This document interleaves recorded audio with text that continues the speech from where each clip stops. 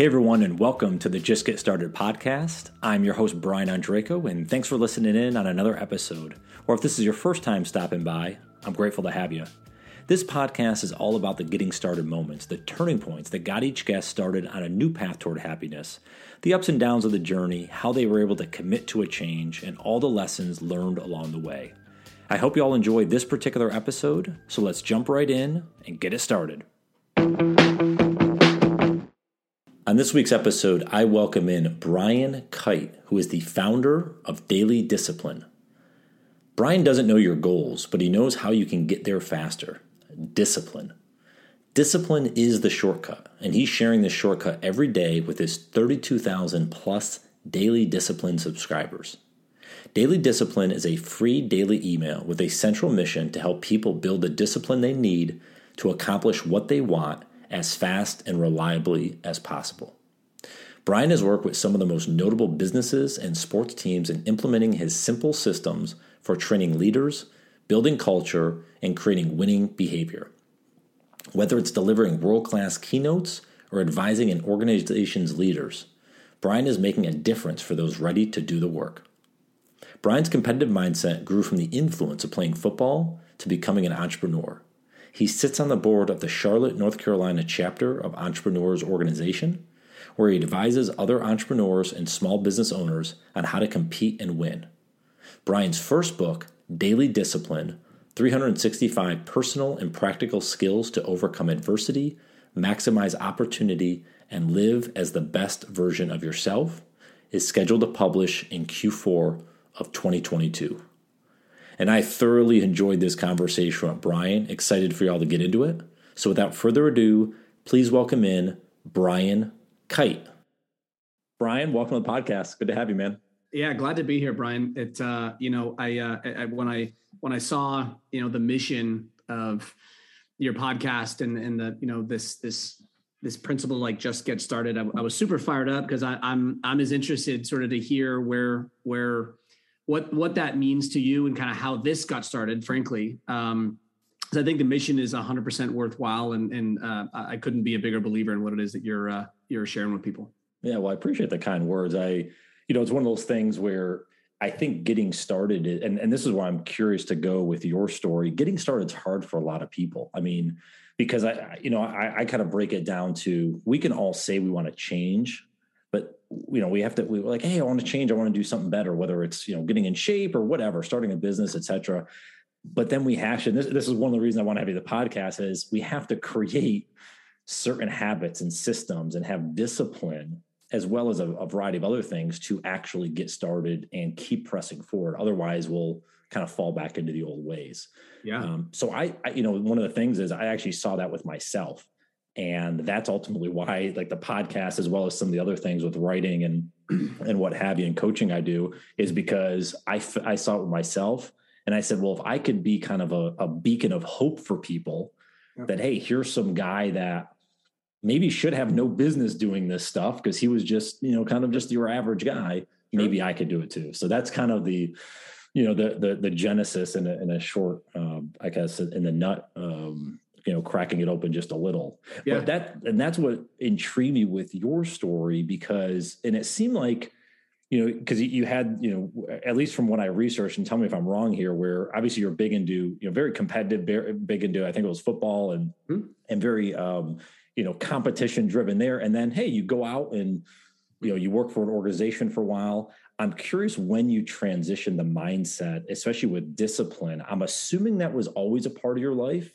But when did you realize that, wait a minute, this is something I can help individuals out with, organizations, leaders? When did you realize that there's a change here that could be helpful for the better?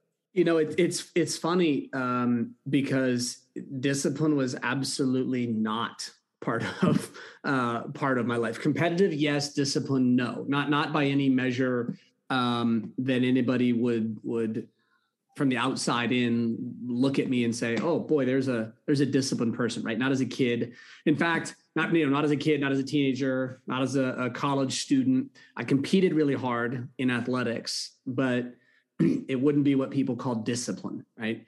And certainly not in the traditional view of discipline. We can talk about sort of how the traditional, or I should say the version of discipline you and I were probably taught growing up is broken, and that we need to return to the intent of discipline, the truth of discipline. But when I got older as an adult, have you ever taken Strengths Finders, the Strengths Finders with the book where you take it and you get like your 5 strengths and your supporting 5? I've never fully went through that. So if you can share a little bit. So just, I mean, it's only, I only say, because I think there's 35 or 36 strengths in this book, and it identifies your top 5. And then they did an advancement in it where they actually ranked according to the answers that they gave me, what the rank order of all strengths from my highest to my least. Mm-hmm. And as of just a few years ago, I redid it just sort of to catch back up again.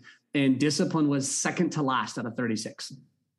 It was 35 out of 36. And so for me, and I've been pretty self-aware of this for a while, and why I got started with daily discipline specifically. And frankly, just kind of everything that I do it's a learned skill.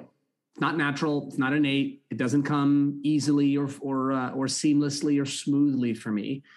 It is work. It is, I'm not going to say it's against my nature, Brian, right? Because discipline, I don't think, is against anyone's nature. I think it's learning how to use discipline to lean into, right, what might be natural for you, and learn how to take what's unnatural for you and make sure that doesn't cost you. There's a bunch of strategies and stuff like that. But one is, no, it wasn't. So practically, right, I was a really good competitor, really good teammate, really good on fields. But I was physically, I wasn't massively talented. I played college football, had a really fun career, started for 4 years, but I played at 5'9", 160, 170 pounds. So I wasn't physically somebody that was walking onto a field dominating. And you can just, do the math going backwards, right? I was the smallest person on every court and every field and everything. And so my way of competing wasn't talent-based. It was choice-based. It was the decision to go harder. It was the decision to pay more attention. It was the decision to lock in, to compete more intensely, to pay attention and observe and try to put patterns together so I could get ahead of the curve a little bit. And I never converted that into the athletic or into the academic side, even all the way through college. Was not a good student, a typical entrepreneur story. I just didn't care about grades. And where I made the transition was after college. After college, I wanted to teach leadership and discipline and team culture to coaches mostly, because I saw this big gap of coaches talking about stuff, but not actually implementing good systems for doing it. I would see them, yell about mental toughness and focus, but then not teach anything, and definitely not teach anything as systematically or as thoroughly or work as hard on it as we did on a practice field or in a weight room, right? We were infinitely more invested in how we worked in the weight room than how we worked on our own personal discipline, our own trust, et cetera. And when you're working harder on your squats than you are on, right, what's going on in your head, what's going on in your heart, what's going on in your relationships, you end up with a team that's physically strong, but weak in all the areas that matter. Yeah. So I'm like, well, why don't I can train that? And so I went out and I tried to launch a business coaching coaches, and I completely failed. I couldn't get anybody to listen, couldn't get anybody to even meet with me, barely. And I mean it when I say, like, in my 1 year of trying to get that off the ground after college, I didn't get a single second meeting. I didn't make a single dollar. I mean, not one coach hired me whatsoever. And then I pivoted into business, and I learned really quickly about how competitive business was, and all of the things that I loved about sports, it existed in business. And where it was different was in sports, it was all this practice time and training and preparation time that didn't count on the scoreboard. And again, I'll just speak from football, but you can do this for any sport. But in football, you only play a game once a week, right? But you have hours and hours and hours and hours of training, and you're doing all this work, but it doesn't really count against anything. So you could be at your absolute best on a Thursday or a Tuesday or Wednesday. But if you weren't at your best on Saturdays, right, between 12 and 3:30, right, or whatever, from 8 to 11:30, it didn't matter how good you were on Wednesday. Like, you needed to be good on Saturdays. And so it was this massive prep time for this very, very small scoreboard time. In business, I got excited when I realized it was the complete inverse. Every day was scoreboard day. Every day was game day. And you walked in and every day it was let's go. And then the downside of that was that they didn't allot very much time for training. And so you end up with people who continued bad habits or, got to, 50 years old and had risen up the ranks and they were still a very average listener at best. And it was costing them, maybe hundreds of thousands, maybe millions of dollars because they couldn't listen to what a client was saying and then connect what they said and what they really needed to the service inside the business. And they were leaving, for some clients I work with, literally leaving millions of dollars on the table because they didn't have listening skills and then trust to go bring in somebody from a different service line and serve that client that way. And then helping them see that you didn't need new strategy or process necessarily. But if you could get the behavior skill that unlocked the job or technical skills, like that could improve the experience, obviously improve the revenue, improve the performance, the market, all the different stuff in business. And I was like hooked. I was immediately like, I'm all in. So it took me probably 2 to 3 years post-college, 1 full year of trying to get the business off the ground and failing. And then I'd say another year to kind of get the transition fully out of the sports perspective for me and into falling in love with the competitive side of business. Yeah. Well, you make a good point and this is something I've observed being in corporate America for a lot of years in sales and enterprise sales and what have you, is the training aspect. That's where I see a massive gap. But I think it's in all areas of business. But, you liken it to sports and the fact of, pick any athlete, right? LeBron, right, has, look at I'm a big golfer. So look at the PGA Championship coming up this week as we're recording this. Like, they're going to have their swing instructors out there. They're going to have their massage therapists. They're going to have their physical trainers, whatever it is.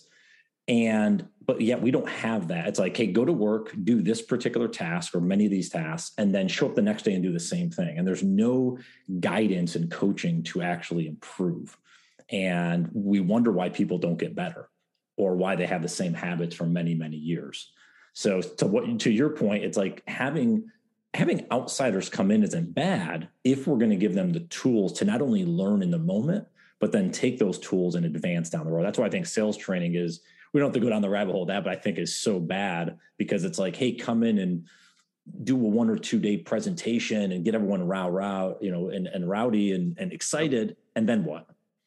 Doesn't improve anything. Yeah. Right. And there's a, whether it's sales training or, I use the example of listening because for whatever reason, listening is this thing that, you ask a room of 100 people, who here knows they're just not that great of a listener? And like, you'll have half the hands in the room go up. Mm-hmm. And then, and I'll ask, well, who here has known that for what you would call like, you've known that about yourself for some time now, right? Like years, all these hands go up. I'm like, how many of you are not meaningfully better at listening than you were a decade ago? And most hands still stay up. And I'm like, well, look, we've gotten to this spot with training and, sales is a great example. Listening is a great example. Leadership is a great example where we have this abundance of content and information. And we've heard so many things before that we've confused having heard something with both understanding it and being able to do it well. And I'm not interested in whether somebody's heard something before. I'm only interested in how well they can do it. And if they're not that good at it, right, you're not justified in saying, oh, I've heard that before. And this is the issue with training is people go through a training and they'll hear something that maybe they heard 7 or 8 years ago, but they haven't gotten started or continue doing it. And they tune off the message and tune it out because they've heard it before and they don't want to hear it again. And if somebody brings them face to face with, hey, you're tuning out, but your behavior patterns are showing that you are a far cry from what's being trained here, there's defensiveness will kick in or blame or whatever. So anyway, and it's good people, right? It's good people who do this, but it's a big issue. It's a big issue in business right now on the training front because we've got more content than we have execution around content. Well, I think this just comes down to human nature in general. We see this in our very politicized world. It's like we have these beliefs that maybe we grew up with. And this is, I want to go back to define discipline in a second, because I know that, as you mentioned, was kind of something from our upbringing. But if you think about it, like we have these beliefs, and then if anyone pushes up on our beliefs, instead of being open and be like, okay, that's interesting, or I'm curious to learn more, or yeah, let me hear you out, we get defensive, the walls go up, we get in these echo chambers. And it's the same thing happens with work in whatever field you're in. Instead of being open and direct. Right. The way I think about that in my own life, and obviously I think about this in my own life all of the time. And so it's, of course, the standard that I do apply to other people. I don't expect people to share my standard, but it's the standard I apply sort of when I'm observing somebody, like around, say, something like that, like beliefs, is the standard I apply to myself is this: like, do I think I am right about everything? Is the first question I ask myself. Do I think I'm right about everything? The answer is no. The answer for me is not just no. The answer is a resounding, of course not, right? Because if I knew all the right answers, I would do them. If I knew all the right answers, I would not let anyone else take charge. I would be the one to go solve the problems. If I knew all the right answers, right, I would never make a mistake with my wife. I'd never make a mistake with my kids. I would immediately get into I would run a business. I would run the city of Charlotte where I'm living now, or Denver. I would find the track to the president because I'm right about everything. I know what to do, right? Everybody else, you don't know what to do. Brian Kight knows what to do. No way. Now, I don't let that damage my confidence, though. Because if I knew where I was right and where I was wrong definitively across the board, then everything gets a little more clear in terms of me being able to be decisive. But all right, cut this out, put that in place, et cetera. So I know that I'm not right about everything. But the hard part is not knowing where I'm off base and where I'm not. The only way for me to figure that out is by going into the world, living out my values, my beliefs, my standards, and then getting feedback from real, actual experiences. Yeah. And when I get feedback that bumps up against, hey, I'm going to go live this out. I think this is a good strategy. This is a good way to do this. This is a good way to parent, or I think this is the thing I need to say to my wife right now in this moment. And then I will get feedback. Yeah. And if we're not open to that feedback, if we're not receptive to that, like say in this politicized environment where everybody has these beliefs, well, I know you bump up against something, and you see this all the time, not just politically, right? But you see this with everything. And we know this about human nature now in particular, cognitive dissonance being the term. You have a belief, you have a way you think the world works, you live it, the world gives you feedback that doesn't work, or your perspective is off base. Yeah. And then rather than change our belief according to the experience and the reality, we will literally try to minimize or change reality, right? Yeah. To fit our belief system. Right. That's exactly. And I just fundamentally don't believe in that. And for me, what that's rooted in, it's a term that I started coining a while ago, or I say coined, whatever. I just started using it, and people kind of latched onto it, called aggressive humility. I believe in aggressive humility. I'm not a fan of passive humility. The people who say, now, I'm not saying I'm perfect, but I'm not a fan of that. One, because nobody accused me of that, and nobody accused you. Anybody who says, I'm not saying I'm perfect, you literally weren't told that. So no one suggested it. You're admitting nothing. Okay? Right. And then what's happening is now people say, look, I'm not saying I'm perfect. And then when presented with their imperfections and the consequences of it, they get upset, defensive, and offended. Yeah. Right. And so for me, aggressive humility is this: I don't want my humility to damage my self-esteem, and I don't want my humility to damage my confidence, and I don't want my humility to damage my ability to go into the world and try to make things happen, good things happen. And so what you see is a lot of people have humility, or in the name of humility, they will tiptoe and walk on eggshells and be afraid of coming across as arrogant or whatever it happens to be. And my perspective is it's just a little different. I already know that I don't know everything. I already know that I'm not right about everything. But because I don't know where that all is, I've got to go out in the world and test what I believe. Yeah. And that means I have to go out and do it as best as I believe, as best as I can. So if I think X, I got to go live X confidently and somewhat assertively, right? To see, does X actually hold up under pressure in the real world? Yeah. And if it does, awesome. But if not, well, then guess what? My belief in X was not on a great foundation, and I'm going to figure out through experience where I need to change it. And that aggressive version of humility keeps me in this really healthy space, I believe, of trying out and testing what I believe, but also making sure that I'm on my beliefs are on trial, right? Like my beliefs have to actually stand up to scrutiny and pressure when it's hard. And so being aggressive about that in my mind is a great way to live out humility and not kind of passively wade through life, so to speak. Well, and you made a great point. And one of the words you use in there a few times I want to underscore is perspective. It's something I use a lot. I try to teach this to my son because, it's like we always look at things through one lens, but I'm like, if you could step aside, I read this great book called Awareness by Anthony DeMello that was really impactful for me. I'm not sure if you ever read that one, but I recommend for folks out there listening. Again, almost like steps you outside your body, and it's kind of like thinking again, how do you observe yourself? Like Brian, how are you observing me now? What's the perspective you have? I might have my own thoughts, and again, from all these things I've learned in my life or whatever, but how does other people view me? And being open to that feedback is important. Do we always take it? Well, no. Well, where's it coming from? I think we have to have that perspective on people are going to have different opinions. But to your point, one of the big things too is around questions. Like you mentioned, if you believe something, go hard at it. Couldn't agree more. But then at some point you have to stop and ask questions. Right. And say, is this right? Is this the best thing? Can I do it differently? Can I look at it? Is this person actually making a fair point? I might not agree with it, but does it make me think different? Sure. And I think just having that opportunity to open our minds to that, it just allows us to learn things different. Whether it's very small, incredible, it doesn't have to be massive. And go right up the alley of the entire intent with what it is that you're doing here. Aggressive humility for me is also recognizing that my path to success, happiness, fulfillment, meaning, right, that spectrum, my path is not the right path. And it is definitely not the only one. There are literally thousands of alternatives to the way that I am approaching how to bring those things into my life that are viable and real and worthwhile. Thousands. There's probably not thousands for me, for Brian Kight. There's probably not thousands, right, for you.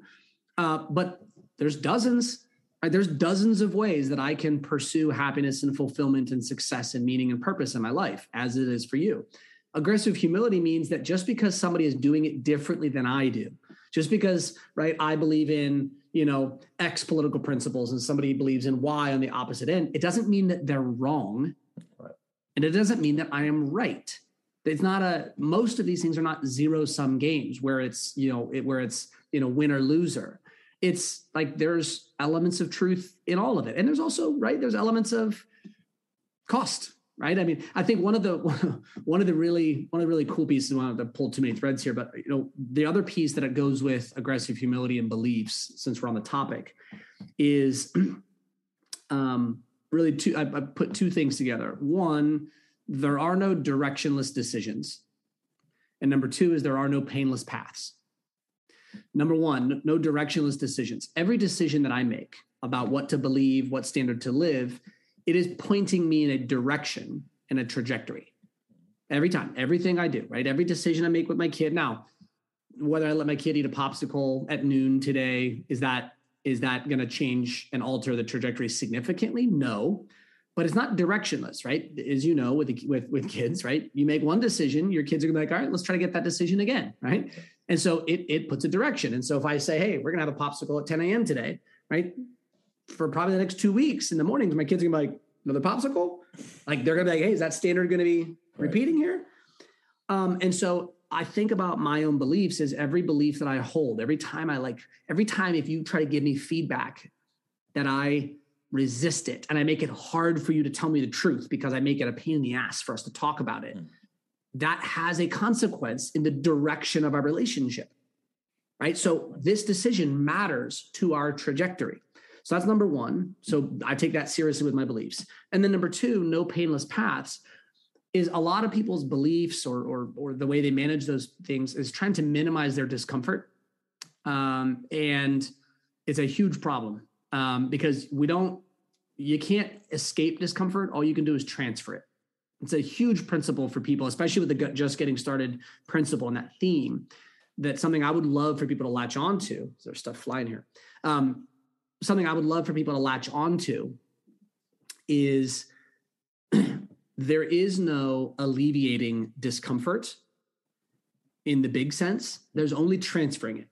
So if you don't want to get started because it's uncomfortable, just understand you aren't escaping discomfort. You're just transferring it to a different part of your life. You're still going to be uncomfortable. The path is still going to be painful, but now maybe you don't want to get started working out because it's uncomfortable for you, or you're insecure about your body, or whatever it happens to be, or you don't want to change jobs because it would be uncomfortable to move cities because of this reason there. Whatever happens, if you avoid that discomfort, all you're really doing is taking, well, I don't want to be uncomfortable working out. So what I'm going to do is I'm going to be uncomfortable in my own body for the next 3 years. I'm going to be uncomfortable at where I've allowed myself to slip to gradually. I'm going to be uncomfortable, after dinner when I eat, or I'm going to be uncomfortable at the beach, or again, whatever it happens. You're not alleviating it. You're just putting it somewhere else in your life. So every path is painful, every single one of them. The question is, what would be a belief system that I'm willing to experience some pain to live out? What belief system is worth the cost that it has? People say a good attitude costs you nothing. Yes, it does. You have a good attitude, there are going to be people who criticize you for it. You're going to be called naive. You're going to be, you're going to have a good attitude and someone's going to tell you, shut up, quit being so positive. It's going to cost you. You're going to be an outlier more often than you're going to be on the in crowd. You're going to feel a little left out if you have a real, true, honest, positive attitude. It's going to happen. And that pain is so real for people that in corporate America, in schools, in businesses, in their social groups, they will commiserate, not because they genuinely believe it, but because they don't want to be the outsider who stays positive while everybody else is complaining about stuff. And they will drop their positive attitude to commiserate just so they can feel a sense of belonging and not feel the pain of being on the outside of everybody else. So my piece for me, that again, I share this not as a directive to anyone else, but just, an awareness that I have and an observation that I've noticed is I don't get to choose whether or not I experience pain in my life. All I get to choose is what I experience pain for. I do get to choose why I'm in pain. And if I'm going to be in pain, it's going to be pain of parenting my kids to really good standards, not pain of why are my kids so poorly behaved when I've tried to do everything for them. Like, I get to choose which pain to experience. I'm going to choose the pain of high standards, good structure with love, and then the pain of my kids stepping outside those boundaries and learning what happens. I'm not going to experience the pain of not putting boundaries so that I don't experience something uncomfortable with my kid. And then later on, experience the pain of my kid learning lessons at 25 that, frankly, I could have taught him at 12. Yeah. That makes a lot of sense. I really like how you put that. And the analogy, I always like to go to working out. I think it's just the simplest analogy for most folks. It's like, yeah, there might be discomfort into showing up at the gym every day or going out for a walk or run. Of course. But yeah, the discomfort of maybe feeling, if you're unhealthy, maybe feeling bad or not getting enough sleep or being sluggish, like those are discomforts that happen over time because of that. So it's kind of, you make that choice to or decide. Not being able to get off the couch when I'm 60, right? Like being like, oh, I have to move slow, or man, I can't take my grandkids, to the zoo because it's just kind of harder for me to walk because my hips aren't that strong. Like, I turned 40 last week. And so it's like, I'm looking at it like I'm not out here to perform something per se, right? Maybe on the golf course, right? But I'm not trying to set records or PRs. I'm looking, just saying, I would much rather go through a minor discomfort with purpose today than have to deal with the discomfort of being weak later in my life and then having to recover from it. Yeah. I'll go through the pain of staying in shape, not the pain of getting back in shape. Right. No, that's a great point. Well, and that's actually, maybe circles back around to discipline. Yeah. All roads lead back to that, because one of the things I was thought about leaving or coming into this conversation was just around the delayed gratification. Generally, like what you just mentioned there, a lot of those things, even with kids, as we know, you might have to make what are tough decisions. They don't like it. They push back on you, but in the long run, that's going to be better, or at least you would think it'd be better based on all the knowledge you have, but that's delayed gratification. And a lot of times, if we make the mistake of the short-term gain, that ultimately leads us down the wrong path. So if we can chat about discipline for a minute, let's go back all the way to the beginning of our conversation and define, if you define discipline, and maybe because I'm 39, so I'm similar kind of older millennial like you, how did we learn discipline growing up? What was that definition, and how is it should be different or thought about differently? Well, let's do this. I mean, did you play sports growing up? I played some, yeah. Okay, all right. Yep. What sports did you play? Played basketball. I was a big golfer. Okay, cool. So, and did you grow up in Carolina? No, I grew up in New York, upstate New York. Okay. So when you think about sports, school, parents, authority figures, right? Whatever authority figure you experienced in your upbringing, you got some combination of, sports. I'm not sure what else you were involved in, but you got some kind of sports, some kind of school, right? Some kind of parents, and then any others. And at 39 years old, like what was the understanding of discipline that you gained by the people who taught you discipline, whoever they were? What was the understanding that you had? The understanding was, keep your ass in line, or you're gonna whatever, get in trouble. Do your homework. Do whatever. Don't pop off at practice, or don't whatever. Or again, right. And generally, I think that I think not only my parents' generation but my grandparents' generation was that hard nose. You not only have to grind, but like stay in line. Don't ever pop off. Don't ever do anything. Yeah. I would say that's kind of and then when they would particularly say in athletics, when somebody in athletics or sports wanted to teach discipline, what kinds of things did they do to teach personal discipline, not the punishment version of discipline. Yeah. But you get disciplined by your parents, or you get disciplined by school, or whatever it is. But when somebody in sports or athletics wanted to teach discipline, what kinds of things would they do? Usually it was physically related, but what kinds of things would they do, right? It was touch the line when you run, right? It was get behind the line. It was the attention to the detail. Mm-hmm. And so what happened, Brian, was this, and this is still prevalent. This is still the most common piece. But basically what happened was we were taught discipline when what they really meant was obedience. We were taught discipline when what they really meant was compliance. And so being obedient is following authority. Being compliant is following the rule, right? So if authority said, do this, stay in line with whatever I say, it didn't even matter, right, for us growing up, right? Because, we're the older millennial or younger Gen X, or you and I are sort of on this threshold, right? But in my environment where I grew up, and I grew up in California, it didn't matter what the standard or the principle was. If the authority said it, that was what you did. And they taught discipline according to what they said. It didn't even matter what was right and wrong. And there wasn't even a lot of oversight in those environments. So discipline was do what the authority says and stay in line, right? Do what the rule says and stay in line. Don't ask about the rule. Don't question the rule. Right. In sports, it was statements like players play, coaches coach. Shut up and do what I'm telling you. Like that was even verbatim sometimes. And so here's what happened.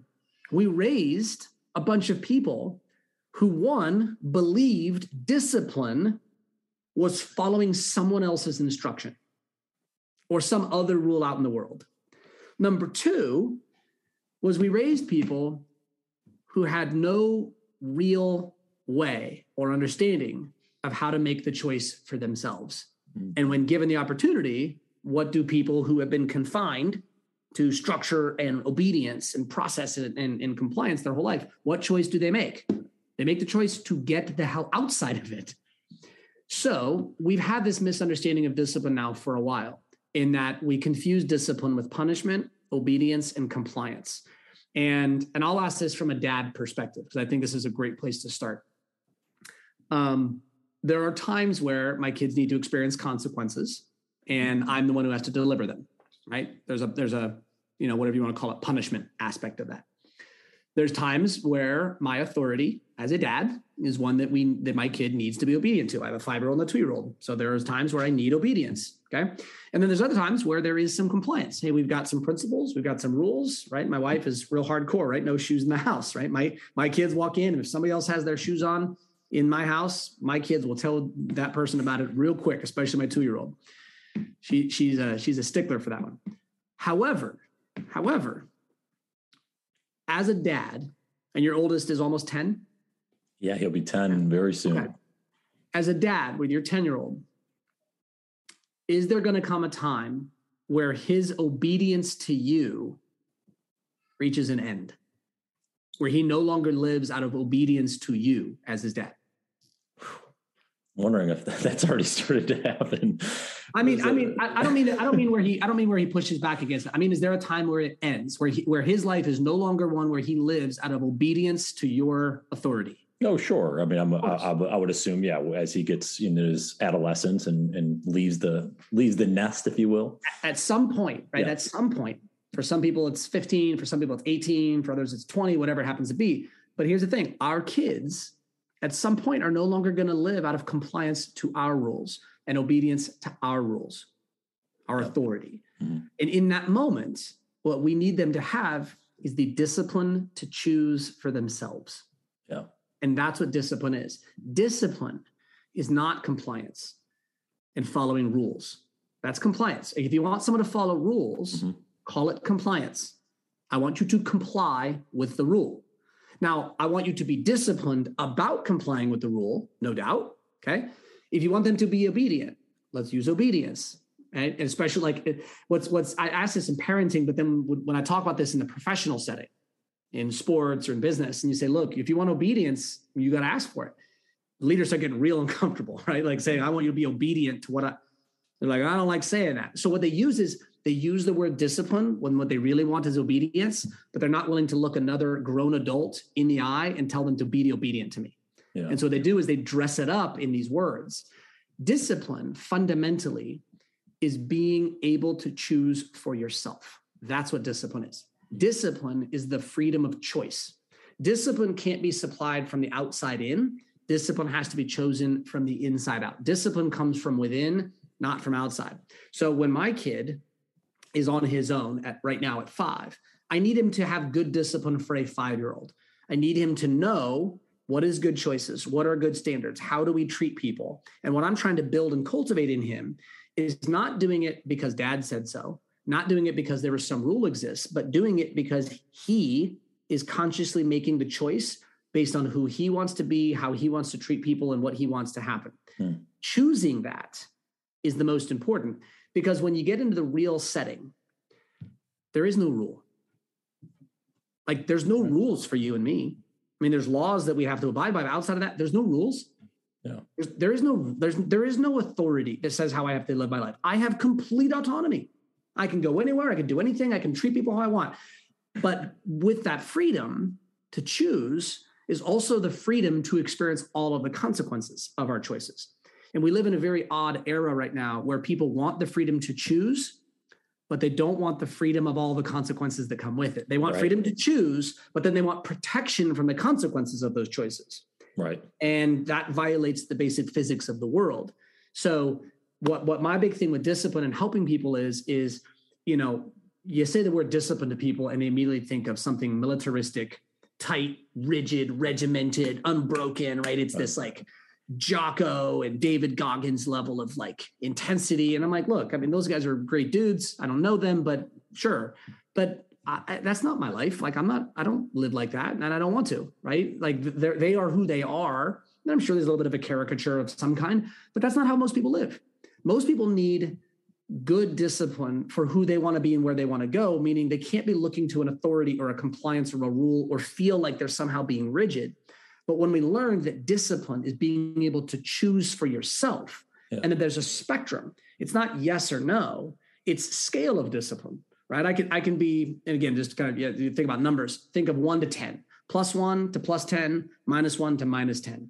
I can be +1 discipline, which is, not doing the more dysfunctional thing or not doing the thing, right? It's just whatever. I got out of bed early. I didn't do anything productive with my time, but I got out of bed early. Yeah. Okay, cool. I didn't eat cake. Now, I didn't eat a great healthy dinner, but I also didn't eat dessert. Is that great discipline? Probably not. Is it going to have massive product? Probably not. But what? It's not a minus, right? It's +1. It's good. It's fine. Like that +1 works. That's a start. It's better than -1. It's better than -2. And then there's +10, right? Which is the all out, maxed out level of discipline, super intense. And we don't live at +10. But most people, when you talk to them about discipline, they think and feel in terms of +10 level rigidity, inconsistency, and unbrokenness. Yeah. And what I want to open people up to is really this two-pronged piece. Discipline is simply choosing for yourself according to the purpose and the standards that you want, and then like believing in that and saying, look, that will take me in a good direction.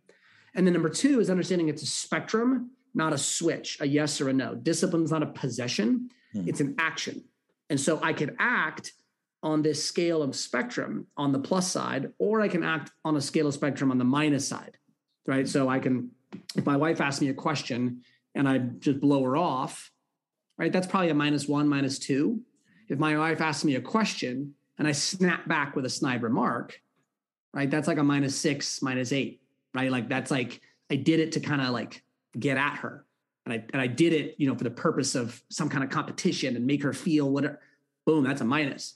And I know in that moment. Now, if I recognize that, have self-awareness, and I come back and I say, hey, you know what? I'm like, I snapped at you today and I was super frustrated, annoyed. And like, you had said this thing and it hurt my feelings yesterday. And I'm like, I just recognize that like, I literally just said that today to get back at you. And that is not who I want to be. Boom, +5, right? Like we're snap right back up. So This is real life, right? It's not like I'm not living in discipline zone. Yeah. I'm choosing moment to moment where to be on my scale of discipline, and every moment refreshes anew. And so it's not a spot where we arrive. I am a discipline. I'm not a disciplined person. I'm only disciplined when I'm choosing discipline myself and then acting on it. Yeah. Make sense? No. Yeah. It makes a lot of sense. Yeah. And I like that approach because instead of putting that goal out in the distance of like, I want to be more disciplined, or is it kind of the same, maybe the cousin of that is I want to be more consistent. Okay. Consistent at what? Like, and how often, and what, like, what does that mean actually? And putting a definition around it of what does it mean for us? Yeah. You don't have to be Goggins-esque, but at the same time, like Goggins is, his discipline level is different than most people's, but that's for him. It's recognizing what is for us and in each of us. And I think partly too is recognizing, I think I probably did this subconsciously, but like recognizing I was in that old mindset that we were talking about earlier. Mm-hmm. And I was waiting for people to give me direction versus going out and the lack of a better phrase, like taking the direction or saying, give me the map. I'm drawing the next route.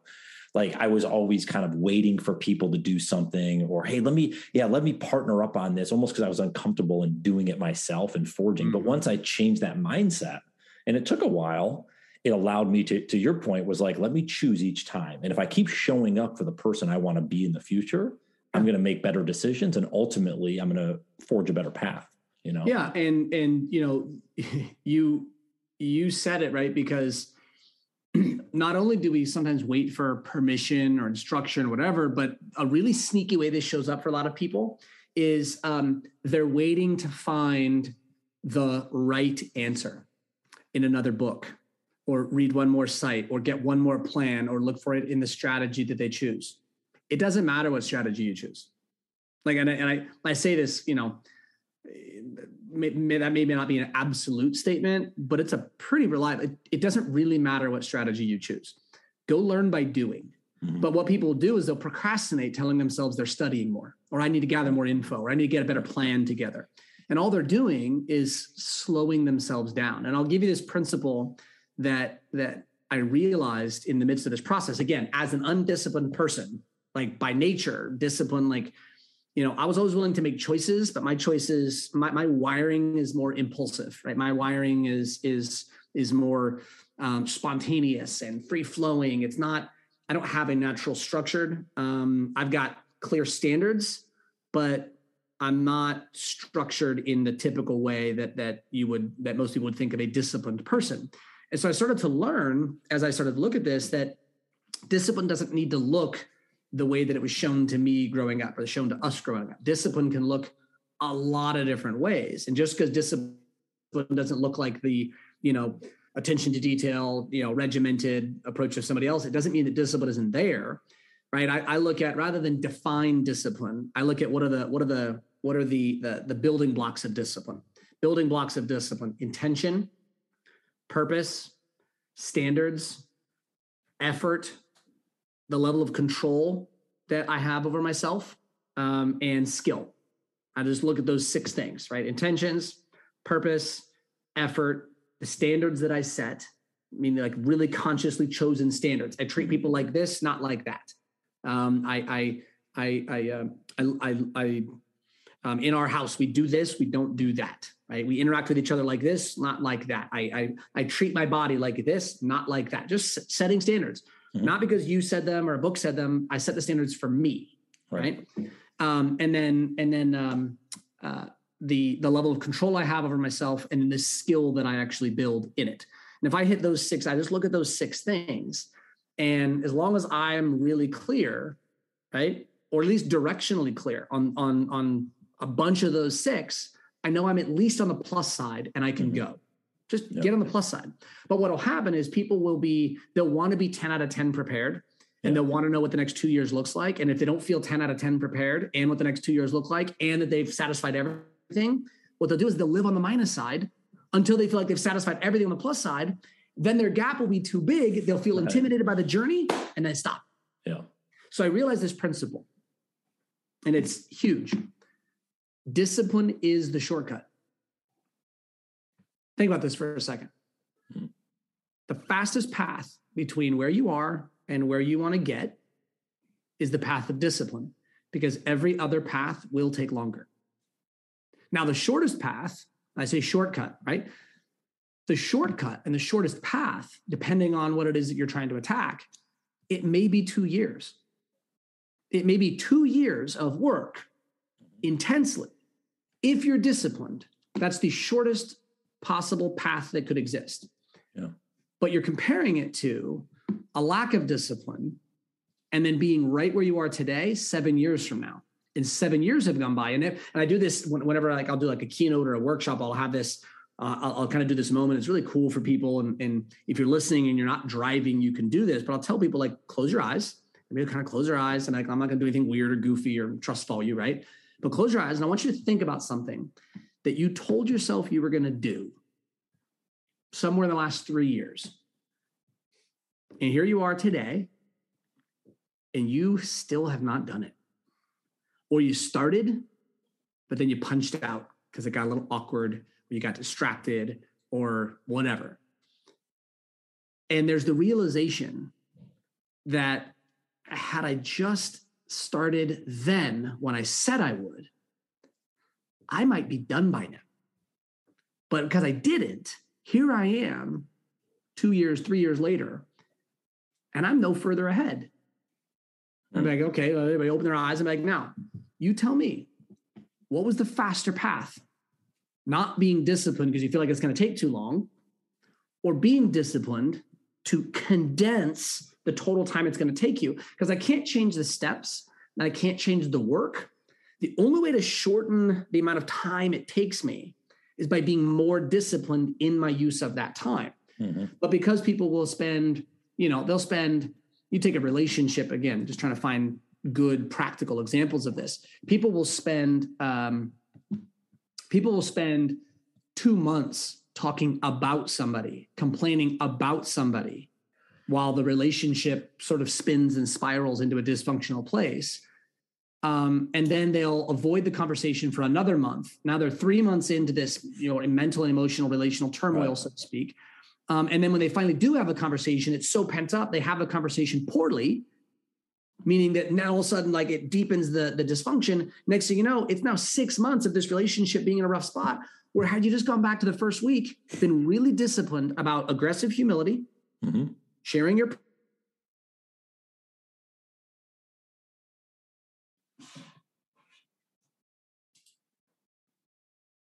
I love half the stuff about you unbelievably. Love it, right? These are the things that are kind of causing me issues. Yeah. You could have solved it in a week. Yeah. Right? It's pretty crazy when you think of it like that. That's I like that kind of spin on it of it is the shortcut, if you really think of it in those terms, for sure. And so here's the sort of the last sort of, I'll give you kind of 2 hook points. Cause I find people ask, oh, what do you mean by shortcut? Right. And it's kind of a word like somebody like, there are no shortcuts. I'm like, well, if there's a longer way and a shorter way, yes, there is. And there are longer and shorter ways. Right. I'm working on becoming a scratch golfer, and I'm at like a 10-4 right now. And so, discipline is a shortcut. Watch how most people practice golf.